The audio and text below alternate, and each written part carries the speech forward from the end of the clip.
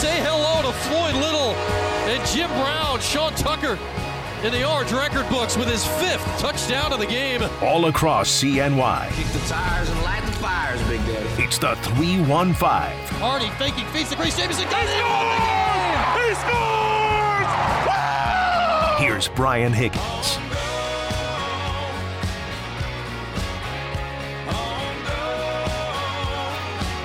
And welcome in, everybody, on this Wednesday in the Cuse, Central New York, Utica, Rome, wherever the heck you feel like being today on QSportsTalk.com. You can be wherever you want to be on QSportsTalk.com. Or if you're somewhere you don't want to be, even better, bring QSportsTalk.com with you. Make it somewhere you want to be. We're where we want to be. Rolling along today. Halfway through the week. Talking Q Soups a little bit today. We're always talking Q Soups. It's National Signing Day. The Orange have a long snapper, people. Officially, I think. National Signing Day is no longer really a thing on National Signing Day 2. Kind of a dud of a day on the football schedule, but we'll hit it a little bit. Was there football news today? Did something happen in the football world today? What are we talking about in football? Anything happen in football today? Try to figure that out. Guests on the program. We've got 2 of them. You know, it's almost like I planned this out. I didn't, but it's almost like I planned this out on National Girls and Women in Sports Day that both of our guests today happen to be women. I'd love to say I take credit and planned it out. No, it's just they're part of our regular guests. We like talking to these people, whatever day of the week or year or month it is. Kelly Gramlich will be joining us at 2:30 from the Gramlich and McLean podcast and from ACC Network. We'll talk to Kelly about many, many things. She and Eric just recorded the Emergency ACC Schedule Release podcast. So we'll talk to her about that. They also just they've been going through doing a podcast reviewing all of the football seasons of all of the teams in the league, and they just did Syracuse. So we can do a little rewind. Outside eyes, put back on what happened this fall on the Orange. Hit that. Get Kelly's thoughts on the ACC football schedule this season. And Kelly is one of the lead women's basketball analysts for ACC Network. She used to play at Clemson, for those that did not know. And we'll get her thoughts on Syracuse women's basketball, year 1 of Felicia Leggett-Jack. And what's up in the league? We've spent the whole year asking the question, who's the best team in the ACC on the men's side of things? It is more and more by the day revealing itself to be Virginia after Clemson's kind of dud of a loss at Boston College last night. Though, on the women's side, I thought in Notre Dame had kind of seized it, and they may have seeded things back. It's a bit of a quagmire at the top of the ACC standings on the women's side with Notre Dame and Duke and Carolina and Florida State and Virginia Tech and NC State. It's a mess. A big old mess. We'll see if Kelly has any insight to that mess at 2:30. Coming up at 3:30, we never really did a proper Buffalo Bills season retrospective. With the Bills, after being Super Bowl favorites essentially from the second last season ended, and high hopes, being on the verge, and all of the things that the Bills were in relation to this year and the playoffs and the Super Bowl, and then to have the season kind of fizzle out and end on the dud of a loss to Cincinnati a week and a half ago. We needed a moment of perspective. We needed space. We needed time. We've had a week and a half now. That's plenty, right? We'll talk to Heather Prusek of CBS in Buffalo, friend of the show, on where are the Bills at? What is their offseason needs and plans? What can their offseason needs and plans be when, so much of your salary cap is tied up in the likes of Josh Allen and Stephon Diggs and Von Miller? And even though he was not a divisional nemesis anymore, we'll talk about the effect of Mr. Thomas Brady and his retirement on the Buffalo Bills, because boy, did he antagonize the Bills for a good 18 years or so by never losing to them, essentially. When you can specifically remember the less than handful of times that the other thing happened, that tells you all you need to know. But that is the news of the day in the sporting world. Tom Brady has retired. You know, I thought the calendar tells me tomorrow is Groundhog's Day. Tomorrow, Bill Murray, Sonny and Cher, groundhogs, shadows, winter, over and over again. And yet, somehow, for the second consecutive February the 1st, and welcome to February, people, Tom Brady has retired. Huh. He says, for keeps this time. He also said it like in a selfie video on a beach. If only. But that's it. Tom Brady has retired for the second time, but he says this one's for keeps. How old is he? 45 years young now? Somehow he looks younger by the day. I'm still not. He's Benjamin Buttoning backwards.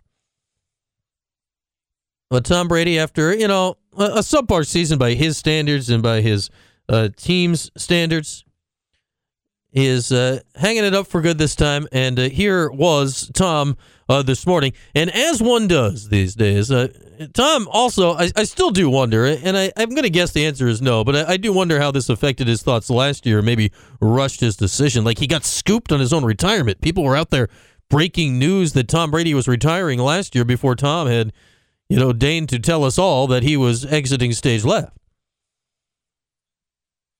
But today, Tom, he took to the gram, he took to the Twitter, and, no production crews. It was just Tom and his phone sitting on a sand dune telling us that this was finally it. Good morning, guys. I'll get to the point right away. I'm retiring for good. I know the process was a pretty big deal last time, so when I woke up this morning, I figured I'd just press record and let you guys know first. So I won't be long-winded. You only get one super emotional retirement essay, and I used mine up last year. So really thank you guys so much, to every single one of you, for supporting me, my family, my friends, my teammates, my competitors. I could go on forever. There's too many. Thank you guys for allowing me to live my absolute dream. I wouldn't change a thing. Love you all. And there goes Tom off into the waves. It's a peaceful scene wherever he was, somewhere on the beaches of Florida. But that is it. Maybe we think for, if not the greatest football player of all time, and depending on your definition of great, that is debatable. But as far as accomplished when it comes to championships and records and longevity and all that in the modern era, you can't argue it. Certainly at the quarterback position, won 7 Super Bowls. Who else has done that? Yeah. Nobody. That's the list. There's the list. One guy. That was the list at 6 when it came to quarterbacks as well. Then you say, yeah, I'm going to go get one more. And, as recently as yesterday, when a guy is 45 years old in the NFL, of course, retirement is always a reasonable option due to the fact that there's nobody else that's 45 in the NFL or 44 or 43 or anything resembling close to his age, certainly at his position. That's not a kicker or a punter. But, as of yesterday, the fun talk of the last month or so has been Brock Purdy, Mr. Irrelevant. Could he be the next Tom Brady? Could he be this? Could he be that? And then UCL injury. Who knows how long he's going to be out? What's this now? Once again, free agent Tom Brady's hometown team, the San Francisco 49ers, the team he grew up rooting for, needs a quarterback? Hell, clearly he's going there. I'd concocted a whole plan that the Niners were going to have Brady and Purdy and Trey Lance next year. And money left over for all the rest of their Pro Bowlers. And realistically, they could have done it. And maybe still can, or not. It feels like, though, most people think Brady's actually legit donezo this time. But we shall see. And, there are local ties to it. You think back to Syracuse and Michigan. Played there in 1999, 98 and 99. But 98 in the Big House, so Donovan McNabb's senior year. Michigan is the defending national champions. Brian Griese has exited to the National Football League. And Tom Brady was one of the group of Michigan players attempting to take over a quarterback, and he was in the game against the Orange that day in the Big House. And one of the highlights that we've seen over and over again and has played over and over again on certainly Dwight Freeney's highlight reel is Dwight sacking Brady in the Big House. Now, at the time, he was just sacking some guy. Like, the video was not of Tom Brady. It's a Dwight Freeney highlight. It's not a Tom Brady highlight. It's a Dwight Freeney highlight. And they'll go figure all these years later, here we are where, a week or two ago, it was announced that Dwight is going into the College Football Hall of Fame. And next Saturday night, it is possible that Dwight will learn he's going into the Professional Football Hall of Fame. As that always comes out the night before the Super Bowl, and Dwight is one of 15 finalists in his first year on the ballot. He'll certainly be in the Hall of Fame sooner than later, but he's going to beat Tom there because Tom's got to wait 5 years from now. He'll be a first ballot guy, of course, but not eligible as of yet. So, it goes way back. This is as long as this dude's been playing. Like, Dwight Freeney had a very long NFL career. But now here we are. Well, we're 5 years out already, and he's ready for the Hall of Fame. So we tie it in. And you think back to a guy like, I know there's a lot of Yankees fans within the sound of our voice. You'll certainly remember the life and times of one Drew Henson. How that never quite exactly worked out. But the guy that kept taking Tom's job at Michigan, even though Tom kept playing better than him at Michigan, was Drew Henson. Like, they'd start Drew Henson in these games and be losing at halftime, then Tom would trot out at halftime, then Michigan would win. And they'd do this week after week after week. And then eventually both would end up, Drew did his time with the Yankees, played some in the majors, and then went back to football and actually played a little bit for the Cowboys as Brady was winning Super Bowl after Super Bowl with the Patriots at this point. It goes back, like all of these guys that have entered and exited stage left already, while Brady has just been there, has been the consistent force and factor in the league for, these many years. And now he's gone. And the NFL's always good like that. There's always a little story, something, like the week before the Super Bowl week. Like, there's only so much one can say about the Chiefs and the Eagles playing a week and a half from now. As the torch in many ways passed, and has been passed multiple times, it feels like, between Brady and Mahomes. Patrick Mahomes' first AFC championship game was a loss to who? Tom Brady. In his penultimate game with the Patriots. Mahomes' first Super Bowl, right? It was a loss to Brady with the Bucs before he got his against the Niners, who ironically did not have Tom Brady, but could have and clearly wanted him at some point. So it all ties together. Like, when you were a starting quarterback in the NFL for 21 years, made the Super Bowl in 10 of those 20 years and won it in a third of them, like, you are inexorably tied to every other freaking person in the whole gosh darn league. There's no way around it. That's like him or hate him. People are always like, well, you're a Giants fan. Do you hate Tom Brady? No, what's my problem with Tom Brady? My quarterback beat him twice in the Super Bowl. I'm good. It's the rest of you that are all screwed. My team beat him when it mattered. Yours didn't. And yours applies to basically everybody else in the NFL.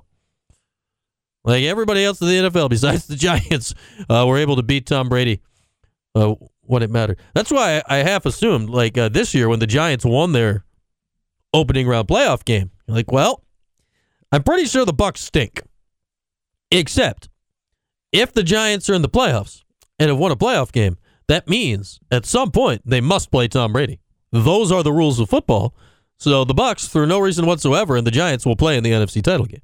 And both got absolutely obliterated in their next time out. So the rule died a quick and fast death.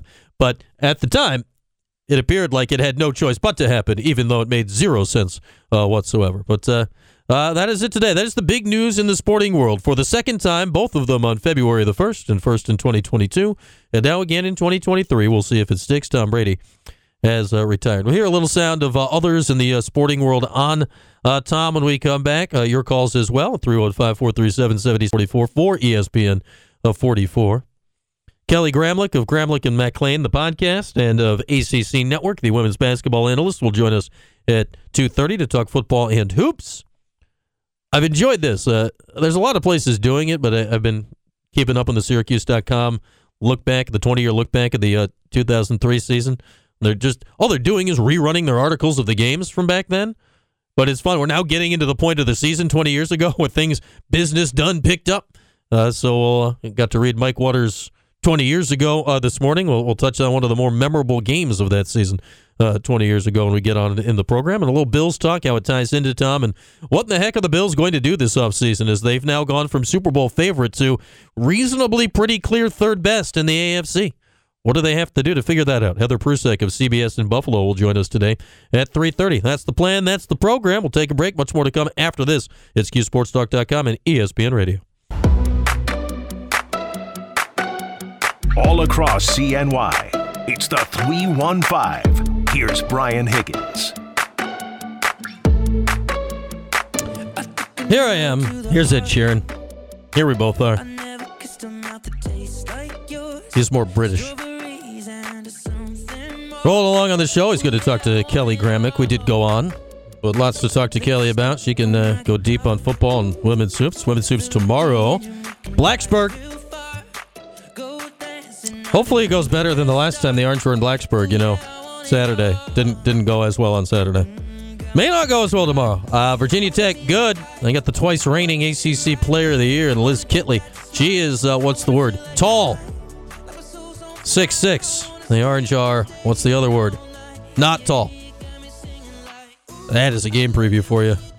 Now you are all ready to go for the game tomorrow night in Blacksburg, Virginia. They had a really good team. That's a top 15 team right now. But it's one of these opportunities, as Kelly talked about, that the Orange women, they are not a tournament team today. But they have a plethora of chances remaining down the stretch to become one. Like, they don't have great wins. They don't have bad losses. They're just kind of sitting there. But they have a chance for these wins coming up down the stretch. And you know what? This year it's been fun. Syracuse.com and other places, but I've been primarily reading on Syracuse.com. It's fun to read, Mike Waters' 20 years ago articles on the 03 national championship team. They've just been, reposting the articles that Mike wrote 20 years ago. And why not? Mike wrote it well 20 years ago, and he didn't screw it up then. Like, we can read it again. Nothing wrong with that. But today is the 20th anniversary of that Pittsburgh game in the Dome with the triple court rushing. And that's one of those games. Like, if you think back to 03, like the moments that are, what are the moments that pop to your mind in that season? It's like, okay, triple court rushing. It's like, all right, Carmelo in the opener against Memphis. You're like, wow, this guy's good. And like, was that the Notre Dame game where Hack threw the ball 20 miles in the air, but there was still like 15 seconds left of the game and it was bouncing around?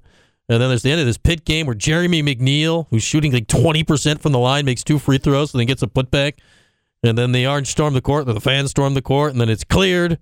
And then Brandon Knight for Pittsburgh hits a half-court shot to win it, except it's after the buzzer, and the Orange have stormed the court again.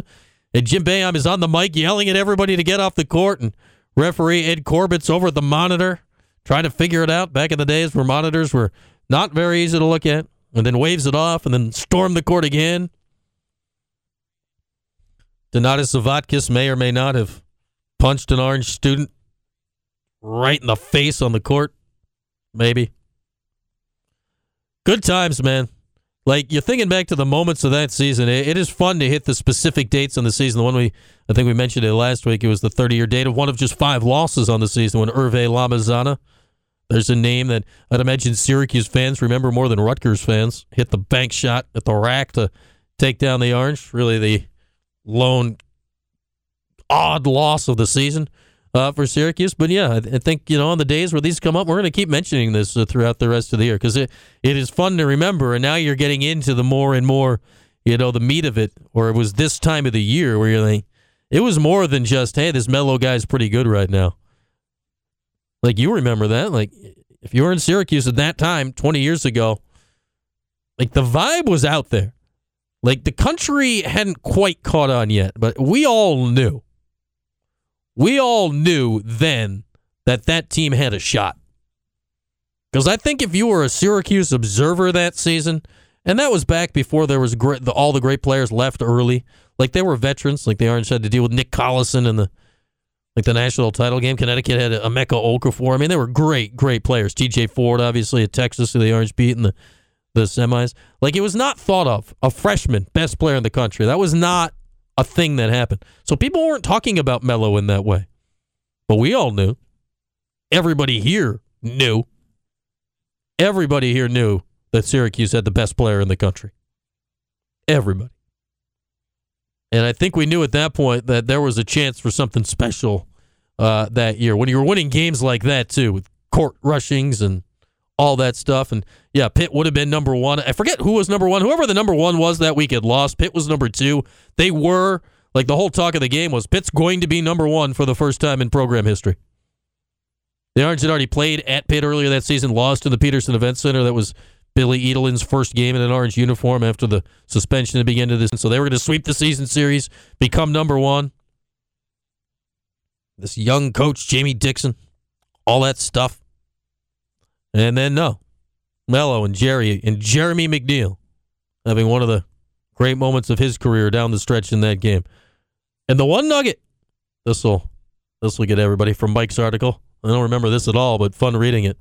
And even back then, 20 years ago, there was a wink of the eye and the whole thing reading it. You know what Syracuse played in the second half of that game? 20 years ago against Pittsburgh. Came back from 12 down, won in the second half. You know what they played? Man-to-man defense. I'm going to duck for cover now. With that, we'll take a break. Hour 2 when we come back. Some football thoughts on this National Signing Day. Did anyone sign anything? I don't know. Is this a thing anymore? Little football thoughts. Some news and notes elsewhere in Central New York. Perhaps the best current local athlete is on the move. We'll tell you about that as well. And a little Bills talk at the bottom of the second hour when we'll be joined by Heather Prusek of CBS in Buffalo. All that as we mosey along on this Wednesday afternoon here on QSportsTalk.com and ESPN Radio. Can we review our status here, Si? Let's look at this thing from a standpoint of status. Can't go backwards. Can't go forward. What am I gonna do? Hey, what happened? You have nothing better to do at 3 o'clock in the afternoon? Lisa, if you don't like your job, you don't strike. You just go in every day and do it really half-assed. That's the American way.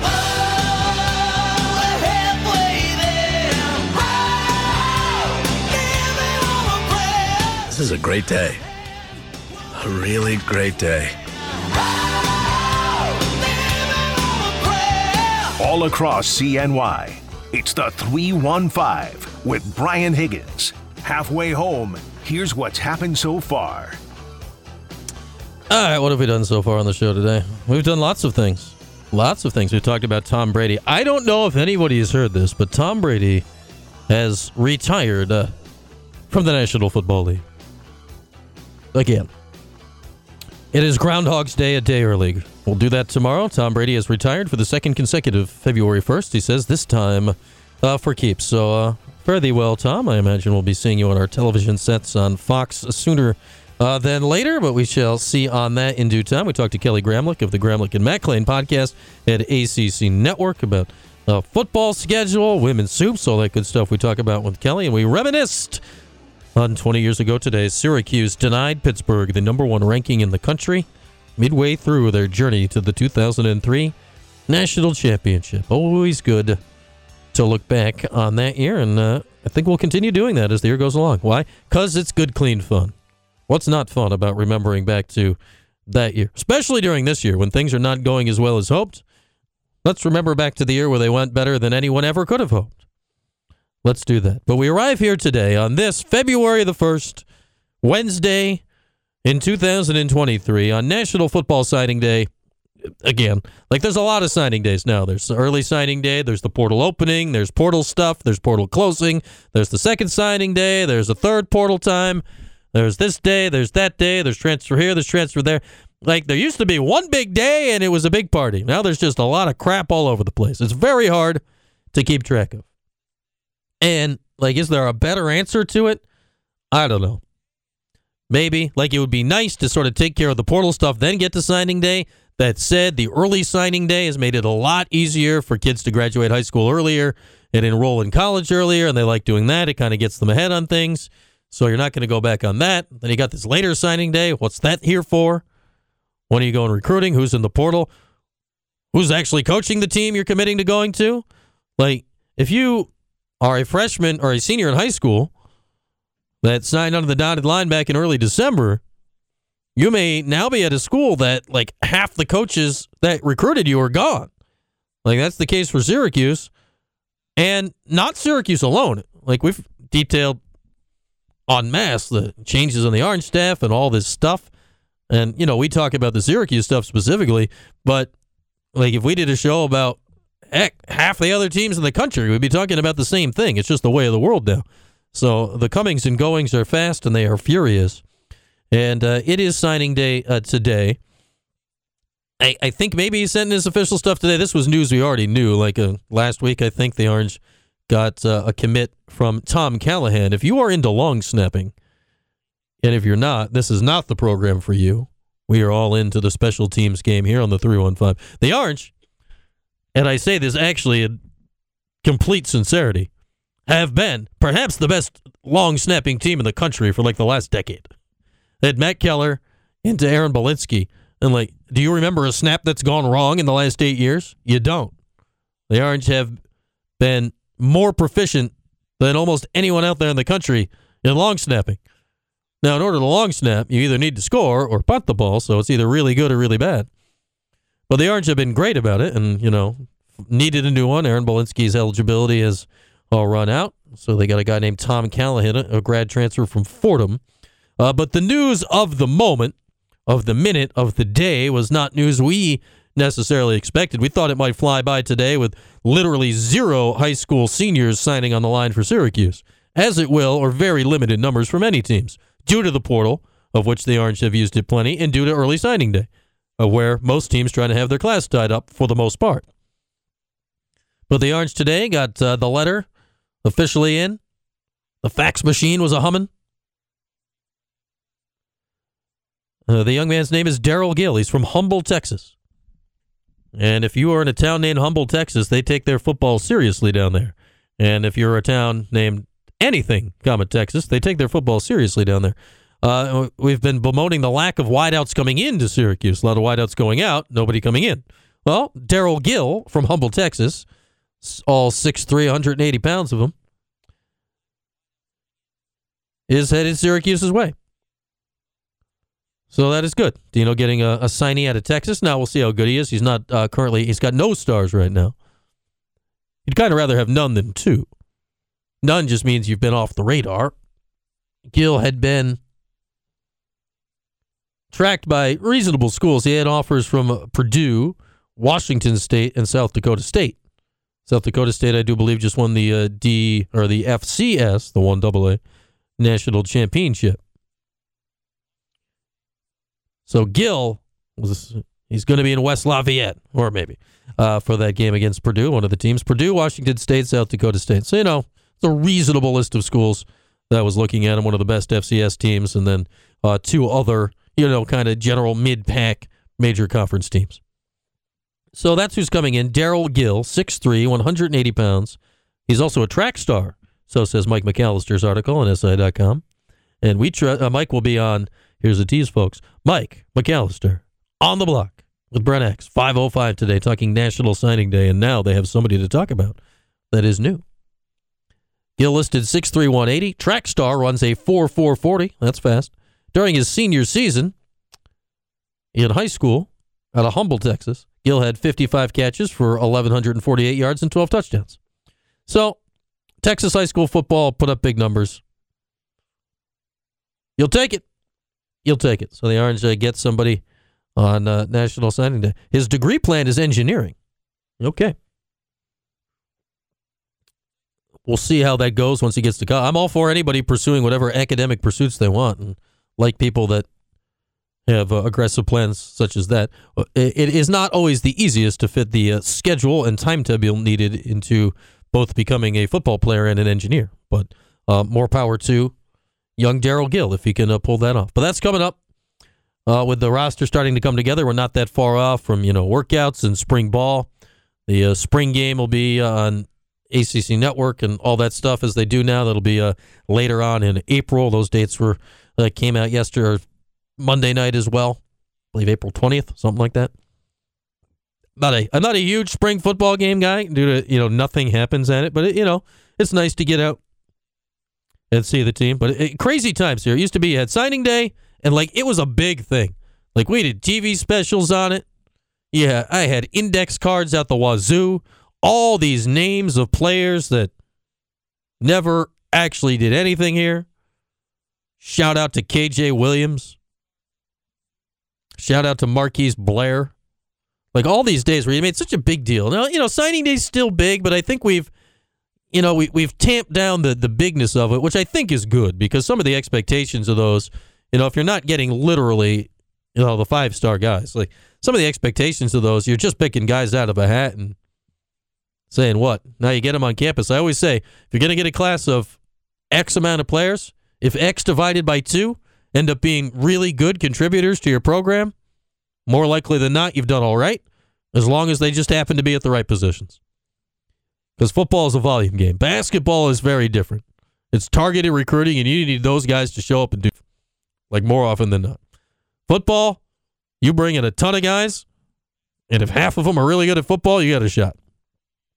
Now, Georgia and Bama, it's you bring in a ton of guys, they're all great at football, and you're great. That's a whole different thing. But, that's the general thought on signing day. The names don't matter today as much as they'll matter in August and September, and even more so the August and Septembers down the line. But always good to see another guy signing with the Cuse. This case, a young man from Texas, a wideout by the name of Daryl Gill. With that, a break, the 411 in the 315. A 315 native making news in her sport. We'll tell you about that on National Girls and Women in Sports Day when we come back on QSportsTalk.com at ESPN Radio.